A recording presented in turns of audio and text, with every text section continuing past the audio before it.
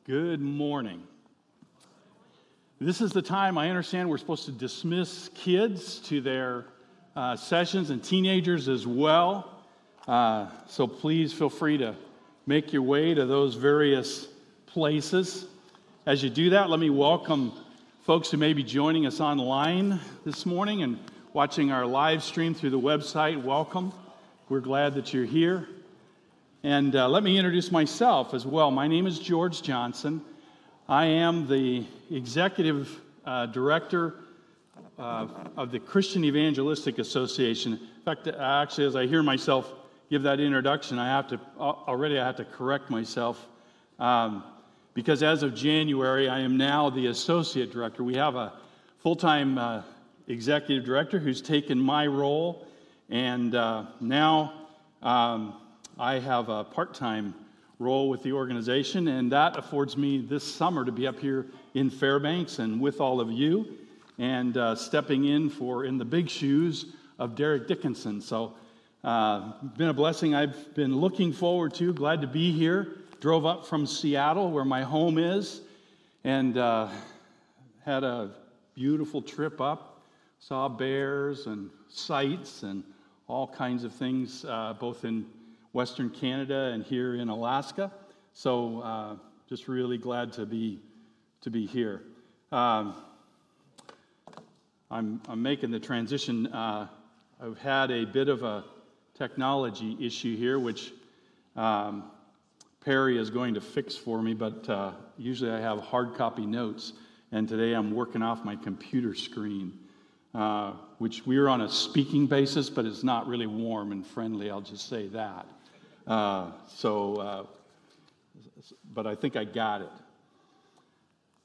Most of you in the room are too young to have seen the premiere of the television series Father Knows Best. It actually started in 1954.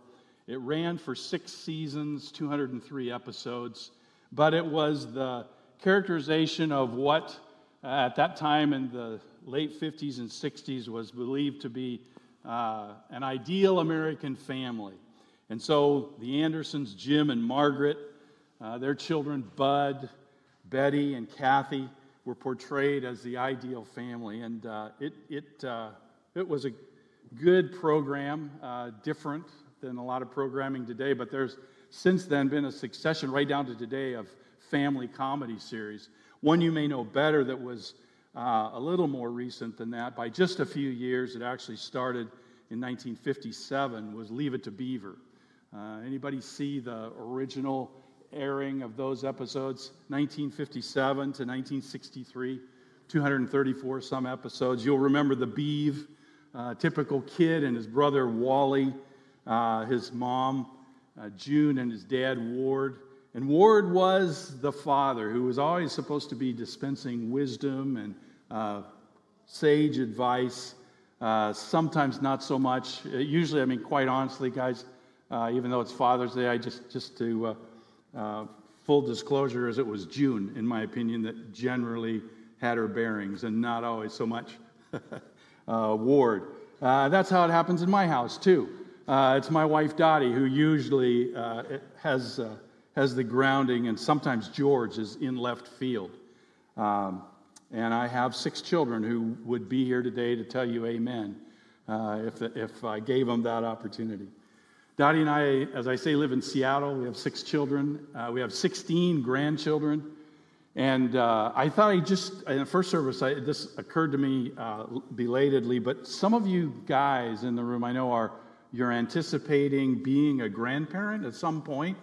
And I'd like to give you a little warning about that. I just feel obligated. I was under the misperception that once my children were raised, that life got easier and less expensive, particularly. And the truth of the matter is, fellows, is that my life is much more expensive with grandchildren in the equation than it ever was with my kids. I don't know how that happened, but it just happened. I'm working on the word no with my wife and their grandmother, but she really doesn't know that word. I don't think it's in whatever vocabulary grandmothers have. No, it's not one of those words. My kids complain because my wife and I buy things for their children that they never had growing up. And I basically just tell them they weren't that cute. If they had been, I might have made those sacrifices. But today on Father's Day, to you men and fathers who are here, thank you. Thank you for the investment in your children, and thank you for your commitment, especially you who are Christian fathers, your commitment to be an example of Christ. What a great thing. I want to take you this morning into Matthew chapter 6. It's part of the Sermon on the Mount, but it's Jesus teaching the disciples to pray. I think that's a great start to frame the point I want to make this morning on Father's Day. In essence, to emphasize that certainly on an earthly plane, today is our day to honor fathers here in this life and on this earth.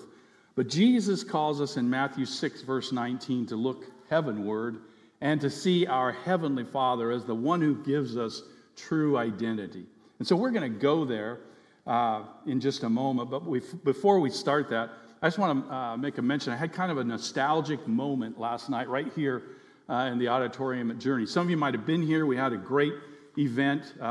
Sean Reynolds was here, Christian comedian, did a great program. It was all a benefit for the Crisis Pregnancy Center. It took me back about 18 years, I think, to the beginning of Journey when it first was launched. And 18 years ago, I stepped off the plane here in Fairbanks.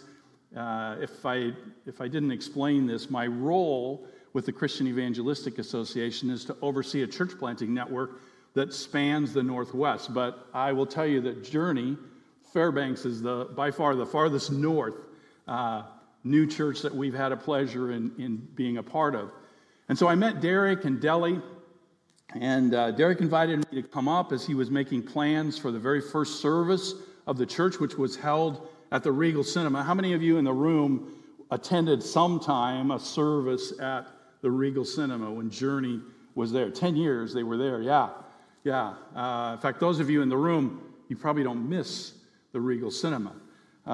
There was a lot of work with that. The Journey truck, which I've been told the Journey truck still lives, that it's still somewhere rolling around Fairbanks. But we fitted that truck out in Seattle and then helped get it shipped up here, and it had equipment, as we called it then, church in a box, had amplification equipment, everything for communion, which sometimes froze in the back of the truck in the winter, just all kinds of things. So it's so nice to be in this building. But last night I was here, and I was remembering back to that trip 18 years ago. I got off the plane. Derek said to me, I've got an appointment, and I want you to go with me. I said, great, where are we going? He said, well, and then he unpacked this idea. He said, what I want to do as we're starting the church is I want to hold a Christian comedy night. I want to invite everybody to come. It'll be free, and like to, at the conclusion of that program, invite them all to the Regal Cinema the next day. And so he said, what do you think? I said, well, I think that's the craziest idea that I've heard in quite a while. But it's great. Where are you thinking of holding this? And he said, the busiest bar in Fairbanks, the Silver Spur Saloon. And he said, what do you think of that? And again, I said, that is now the second craziest idea that I've heard, Derek, but I'm with you. I'll go. So we met with Bob, who owned the Silver Spur.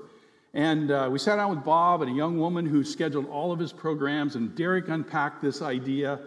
And then he asked Bob, what do you think? We were asking to meet in his bar. And there was a long silence. And frankly, I had never been in a bar to that point.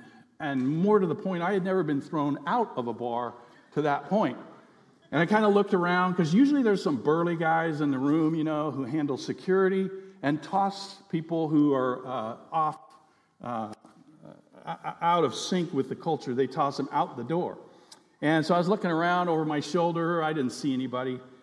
Bob draws a long breath, and he leans back, big smile. He says, I like your idea. He says, and we could do it here. And then he asked us a question. He said, have you ever heard of the book, The Purpose-Driven Life? Yeah, I had heard of it. I'd read it. Rick Warren's best-selling book of more than 20 years ago. I didn't expect Bob knew anything about it. And he went on to tell us that he'd been given that book a couple weeks before our appointment. And reading it through, he got the message, which if you've read that book, if you haven't, I'd encourage you to get a copy. But if you read the book, you know the first lines. Rick Warren starts out pretty abruptly and simply says, it's not about you. He's talking about identity in Christ. It's about him.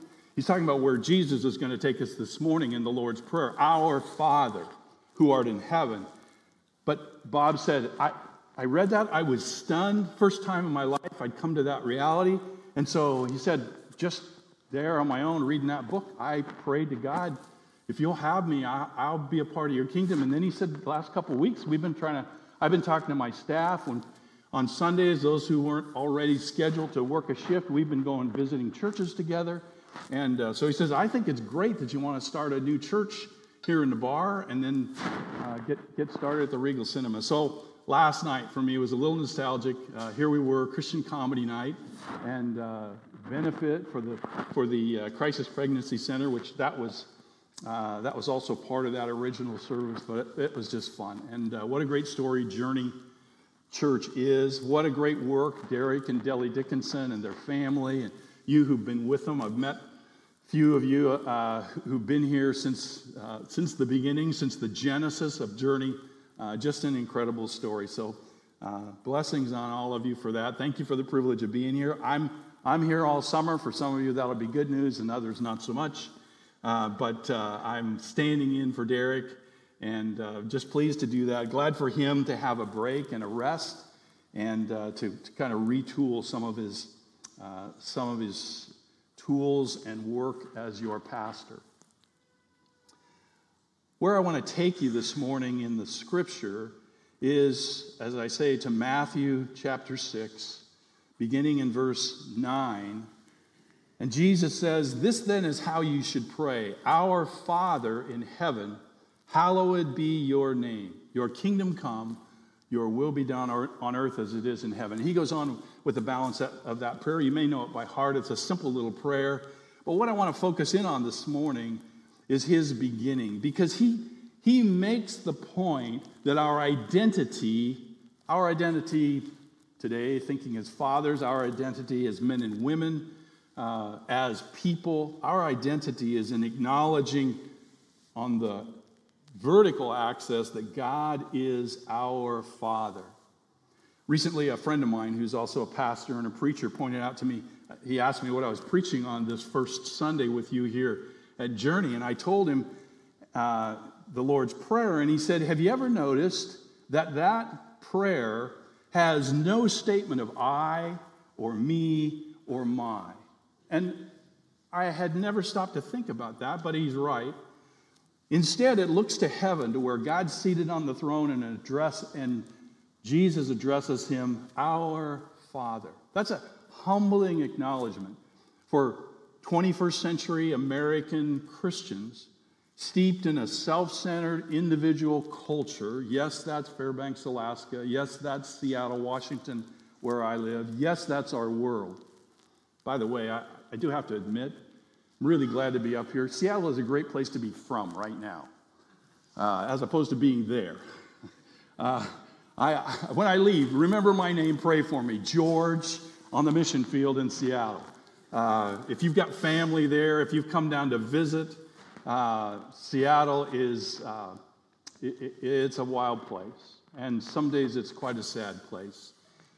It's a place where the culture is in your face and where the reality of our self-centeredness is right there front and center.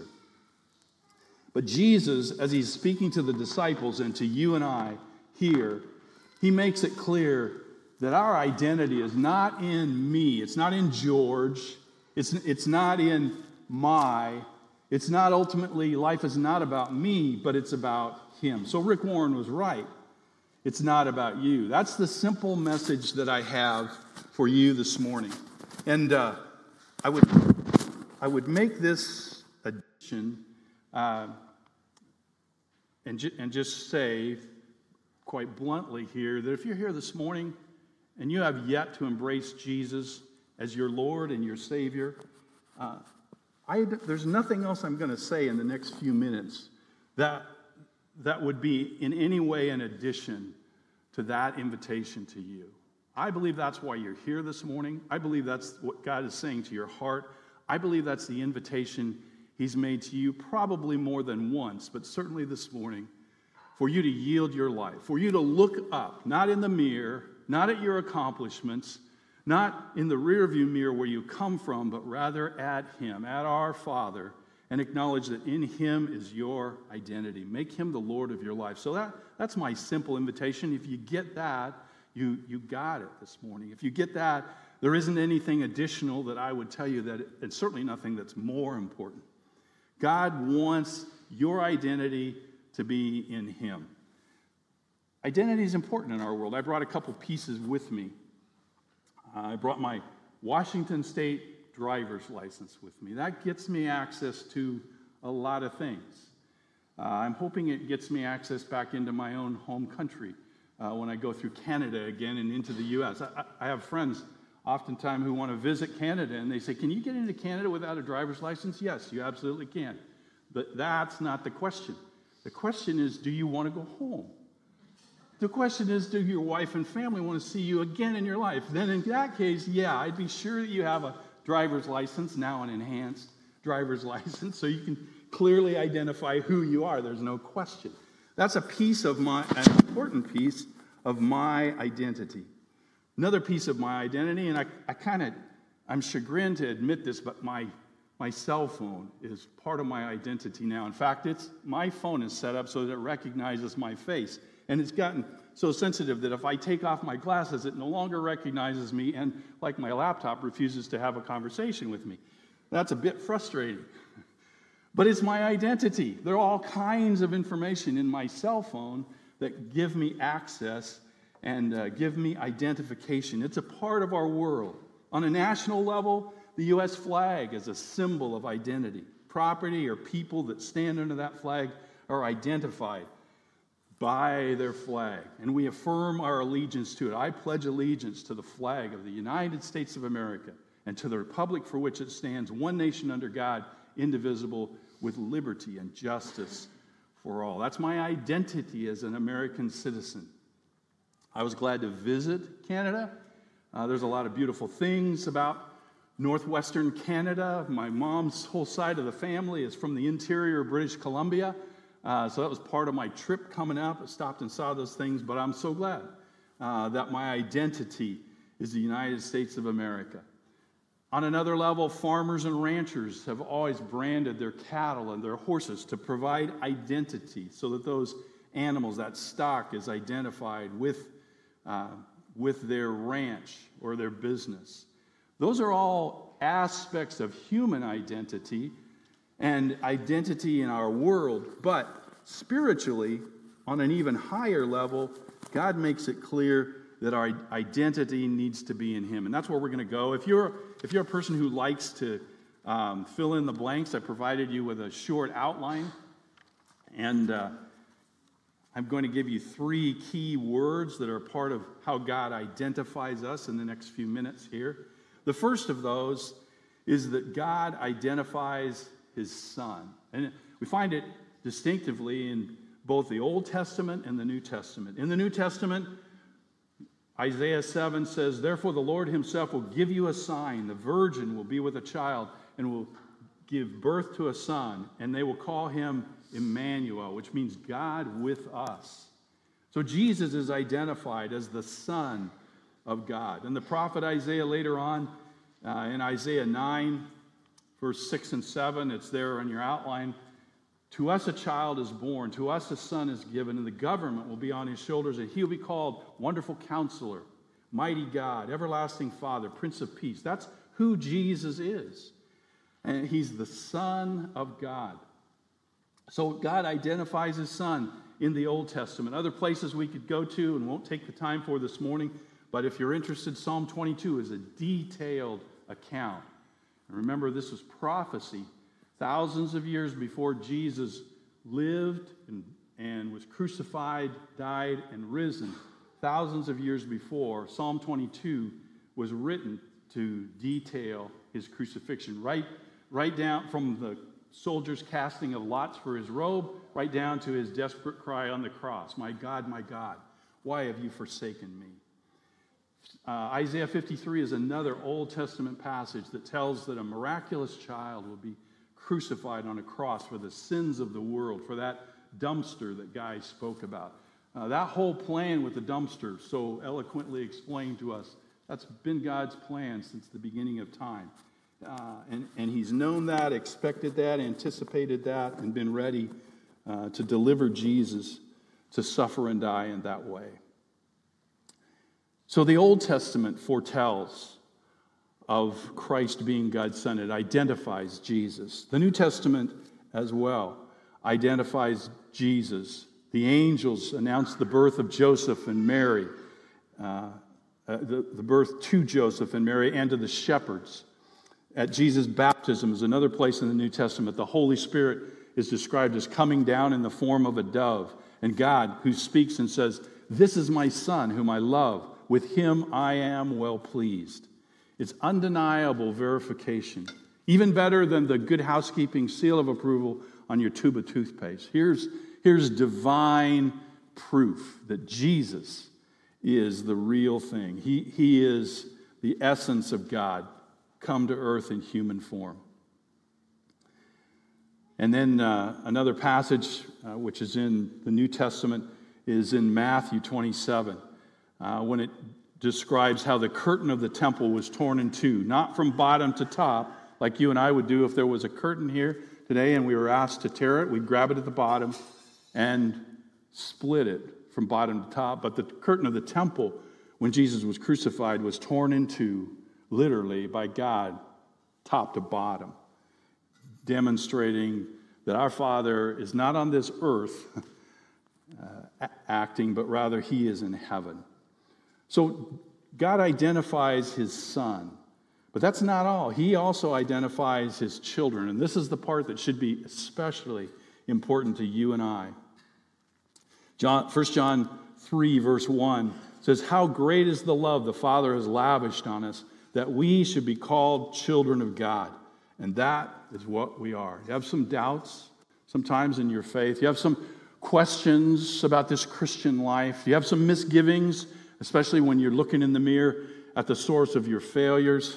1 John 3:1, great encouragement. How great is the love the Father has lavished on us that we should be called the children of God.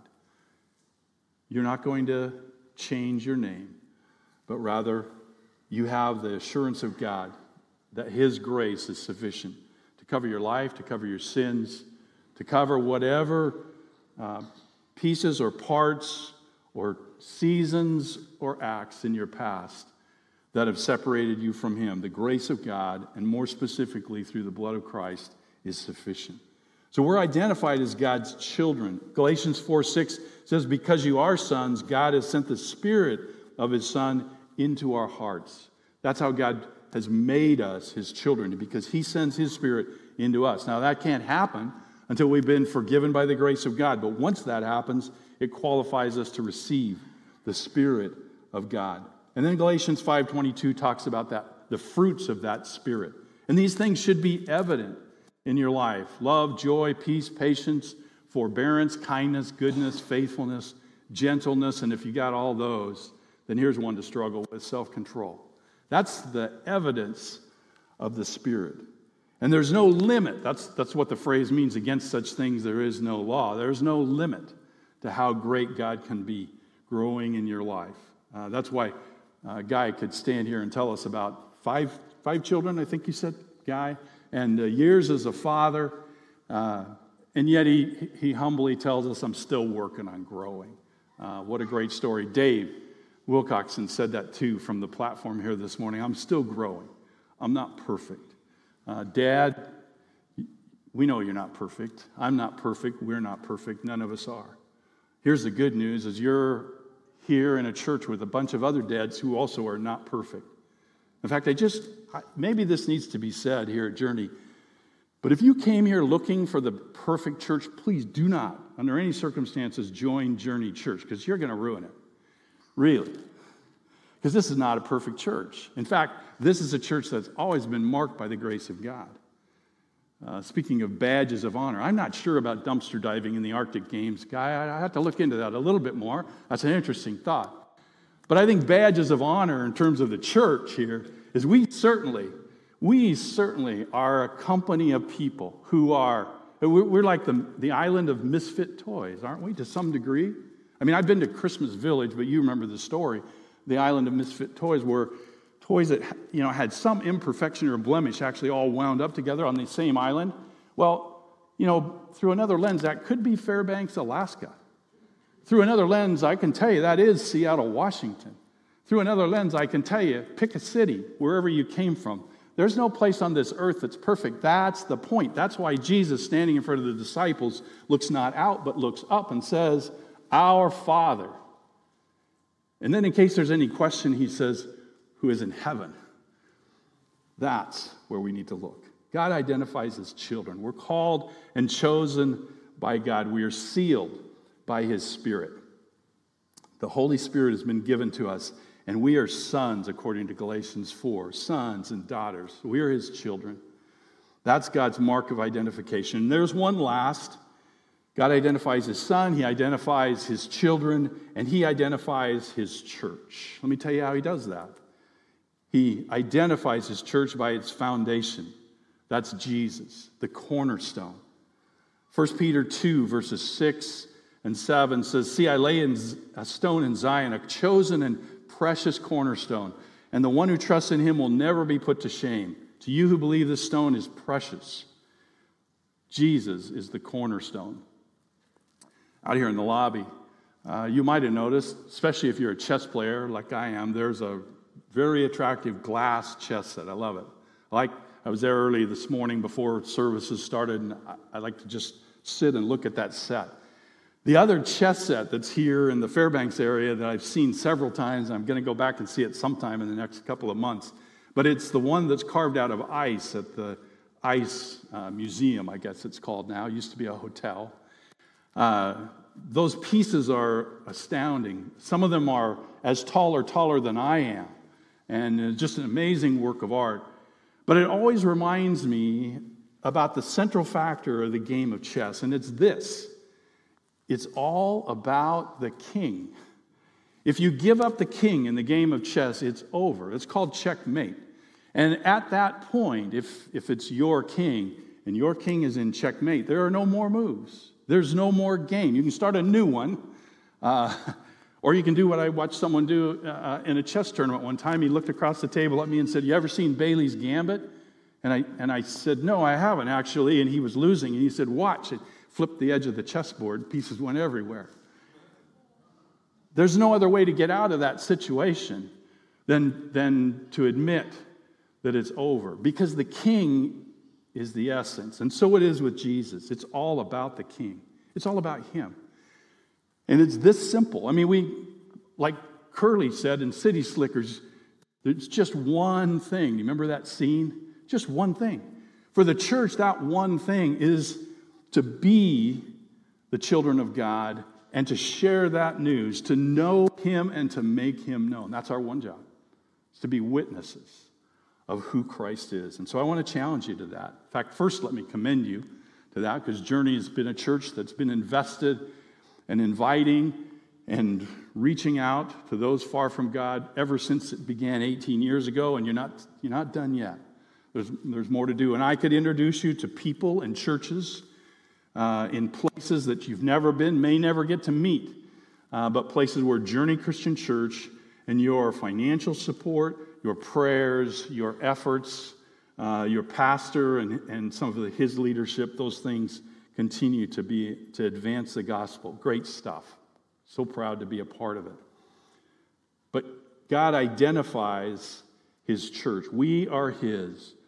The word in the Greek language for church is ekklesia, and it literally means people who are called out of the general population. It was originally used as a military term designating those who had agreed to serve in the military in Roman culture. They had been called out of the ranks of community, and they had a special purpose God's called you and I out of the world, and He's set His seal of His Spirit on us. And now He lives in us and leads us. 2 Corinthians 5:17 says, therefore, if anyone's in Christ, he is a new creation. The old has gone and the new has come. You want to start something new? Start it here. Start it today. Be that person that God's calling you to be. Give up your life, and instead of looking in the mirror, instead of looking at the plane of this world, look up. Our Father, Jesus says. That's the identity that we have in Christ. It's institutions, the church's institutions. We celebrated one of those this morning together in communion. As we took that little piece of bread and took a cup, it represents the broken body and the shed blood of Christ. That identifies us as unique people. The experience of baptism sets you apart as a believer. Someone who's buried their life with Christ and been raised to walk in a new life and a new direction. So our institutions, the leadership of the church, we have pastors and elders and deacons and servants, and together we are working and serving, glorifying God. That's what distinguishes us as a church. Here's an interesting fact. The church is the only institution that exists for the benefit of people who don't belong. You ever thought about that? See, Journey Christian Church, the reason it was established was for the benefit of people who didn't yet attend. Some of you now, 18 years later, are some of those folks. I talked to a few of you. Someone's been here a year. Someone else talked to me this morning. You've been here about 8. Some of you have raised your hands and you've been here since 18 years. That's a wonderful thing, and that's why new churches are needed. That's why Journey Church continues on in its one work, and there's work yet to be done. But it's because of our identity in Christ. It's our identity as God's church. It's our purpose. And it's what God has called you and I to do and to be, to know Him and to make Him known. I'm going to close this morning with a prayer. I invite you to pray with me, and then our worship team is going to come and close in a final song. And let me make the invitation at the end of this service, if God stirred your heart here today, please come to the front. There'll be elders and others who are here who could pray with you, who can encourage you. Jeff with the Next Steps kiosk out in the front is poised and ready. He already walked me through it this morning. He's got opportunities and ways you can grow as a new believer in Christ and help you with what's that next step God's calling you to. We're here to help you know and grow in Jesus. Let's pray. Heavenly Father, thank you for this day. Thank you for this church, for these people, especially Jesus. We thank you for your Son, for His power and for His grace, for His willingness to die on Calvary for our sakes. And this morning, as we come to a close in our service, God, we commit ourselves to continuing to follow you, and we ask on behalf of those who are just one step behind us, that you'll encourage us to reach out to them, to draw them closer to you, and to help them to know Jesus as we know Him. It's in His name that we pray. Amen.